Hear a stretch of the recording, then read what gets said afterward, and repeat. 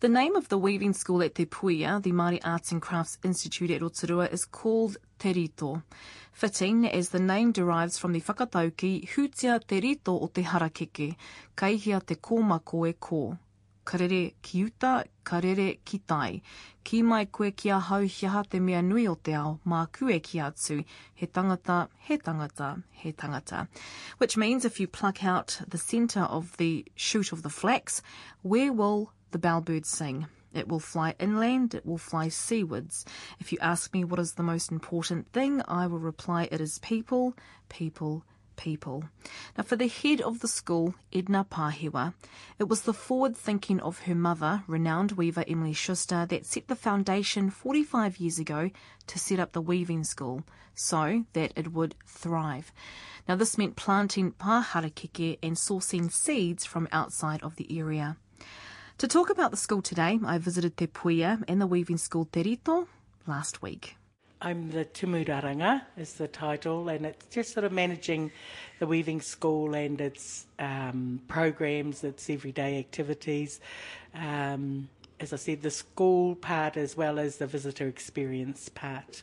Yeah, that's pretty well it. So, like right now, it's about 20 to 9 in the morning, and as I was walking in, I could already see some tourists here at Te Puia. Explain what they do when they do they come into the school and visit? Well, the day here at Maki or New Zealand Māori Arts and Crafts starts at 8 o'clock in the morning. The tourists are usually arriving from 7:30 on. Although the gates don't open till 8. So we open up and, yes, they start arriving, remembering that it's an hour, the tour through our organisation, the valley, the carving school, the weaving school. So at some time throughout that hour, they do call in and see the schools at work. And that's an obstacle again, or good or bad, I'm not sure, for our students, not only learning to weave, they have the visitor there watching them, and that can be intimidating to some people, but they cope. We offer, that's just how we are here in Te Rito anyway. So when the tourists come in, is it purely an observation thing? Can they buy anything, for example? No. Our main role in Te Rito is teaching the school, is a learning place. None of our mahi by our students is for sale. So, but the visitor can watch, they can observe, they can ask questions. Now, Edna, your mother was Emma, the renowned weaver Emily Schuster. Obvious to me, really, that raranga was a part of your life from a very young age. Yes. And your mum started the weaving school. Yes, she did, back in 1969, I think it was. But it even started before Mum. My kuia was Ngātai Bub, who was the only sister of Gairangi. And so it was in our, just about from when we could walk, we had our culture in us, and weaving was a strong part of that. So it's a strong link to my past, having those kuia and Mum and family members that did weaving, did cultural, kapahaka, all things like that. So I've had a really lovely upbringing, and the legacy that has come through to where I am today. We briefly had a chat before about there's a piece of audio that we have here at Radio New Zealand, and it's from the 60s, and it has your mum talking about accessing, and this is, 20, 30, 40 years ago, accessing flax from Foxton. In the beginning, the Institute had no stand of flax whatsoever, so when I was appointed, the main requirement was flax, especially for the work that I do. And knowing full well that you have to have a lot of flax for any one particular thing. So we planted stands of flax in various places around Rotorua and in the grounds of the Institute as well. But later on, about 5-6 years ago, the Foxton flax mills stopped working because they found they couldn't compete economically against synthetic and nylon fibres. And so they ploughed in all the flax stands that they had there. And when we found this out, we went to the Institute, sent 6 workmen down and brought back 40,000 roots. Bringing those seeds to Rotorua and then, distribute it in a way to not only, replenish the harakeke for the school, but to give them to Rotorua marae. If we hark back to those days, Edna, how are the stocks of harakeke looking? What your mum essentially started all those years ago? Essentially back then, what she started has thrived well and is supplying the schools well. But of course, it's growing too. The school is probably, and the needs of our organisation would have tripled from mum's years. So we, right now, are in the process of replanting again. Oh, really? The pā harakeke that mum planted for the organisation isn't big enough to sustain our piu-piu commitments, our weaving. We're always stepping outside Of the Rotorua not so much out of the, well, yes, the most recent one, we took a hikoi down to Taranaki, where the kuia down there, Whiro Bailey, a dear friend of mine, said their pā harakeke of muka harakeke has been harvested, and if we wanted some, we could go and get it. So we took a trip down.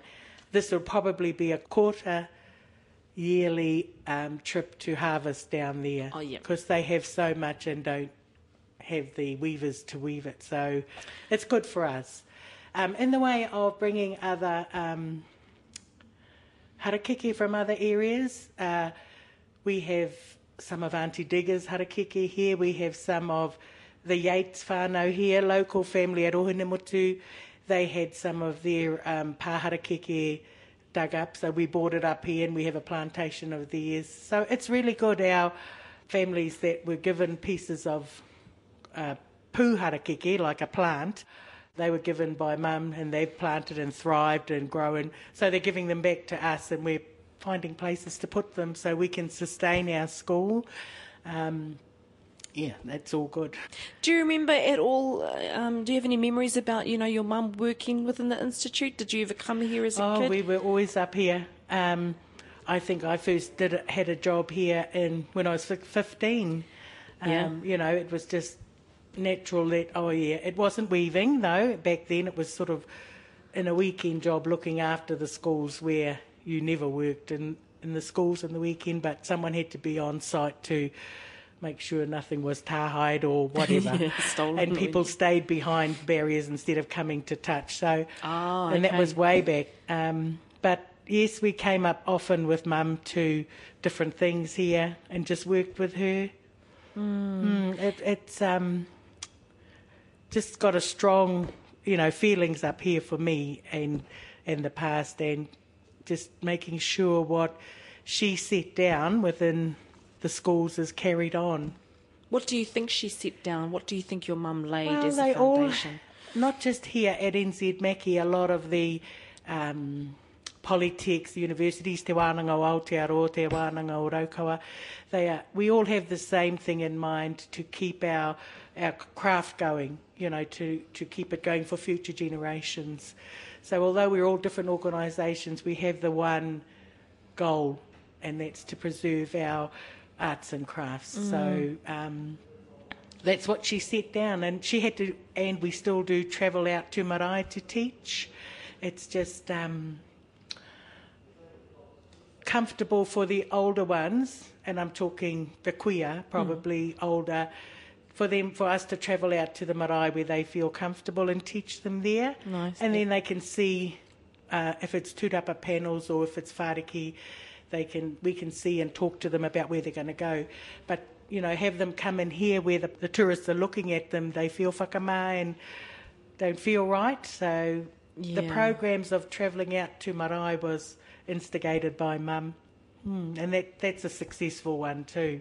And it's still being done today. It's still being done today. Awesome. Probably not as popular as it was back then, because mum's job then did everything. And they have, and kept the what she had taught within the marae, kept it going. Tell us about Te Rito, the weaving school here at Te Puia. How many students do you have? Okay. How does your day start? Do you commute from Rotorua? Sometimes, used to be all the time, but the last year or two, I've been staying here at a lake house that belongs to the whānau, which is just tranquil when I get home from work, and it's lovely coming in.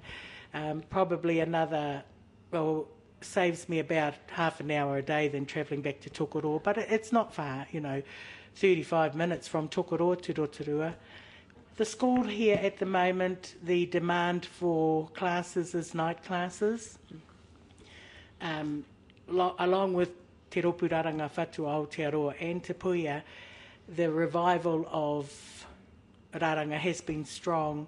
So getting students during the day is getting harder, because there is a strong knowledge of it all out there now. So, but the women who work during the day and couldn't come to class but wanted to, we found a niche for them to come. So the classes are from 5:30 to 8:30, 2 nights a week. Oh, okay. And they come in for 20 weeks. So we have 20 on a Tuesday night, 20 ladies and men that come in from 5:30 to 8:30, and about 30 on a Wednesday night. When I was listening to your mum's kōrero, the Ngā Taonga kōrero segment, there were a couple of words that she used to describe the difference between pā harakeke and pū harakeke. And are there any kupu that you use as a weaver that's pertinent to Rotorua that you wouldn't necessarily use in, say, Taranaki to describe? Oh yes, harakeke? there's quite a big difference in the kupu they give, or different areas give to words, to something. As you said, pā harakeke is pretty generic. It's a plantation of harakeke, whereas pū harakeke is an individual plant. In the way of something, an example, muka, we call muka is the fibre, and yet other places call it fito. Fito? Fito. Wow. So that's one probably good example. But very much we explain to our learners, we're teaching them how we were taught. We have people from all over the motu, so I encourage them to go and learn their way.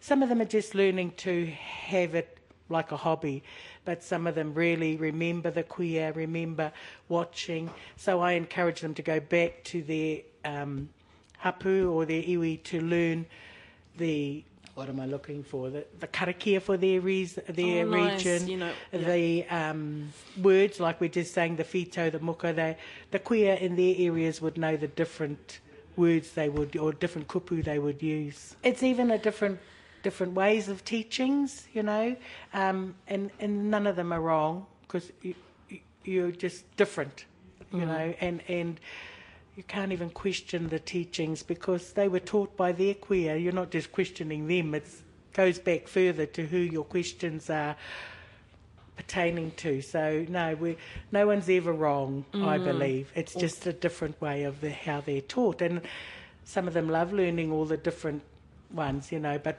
we stick how we were taught is how we teach. Kia ora, ko Edna Pahewa ahau, ko te arawa te waka, ko te arawa te iwi. Ko Sam Pahewa, taku hoa rangatira, no te whānau a Apanui, toko whā nā tamariki, toko te kaumārua mokopuna.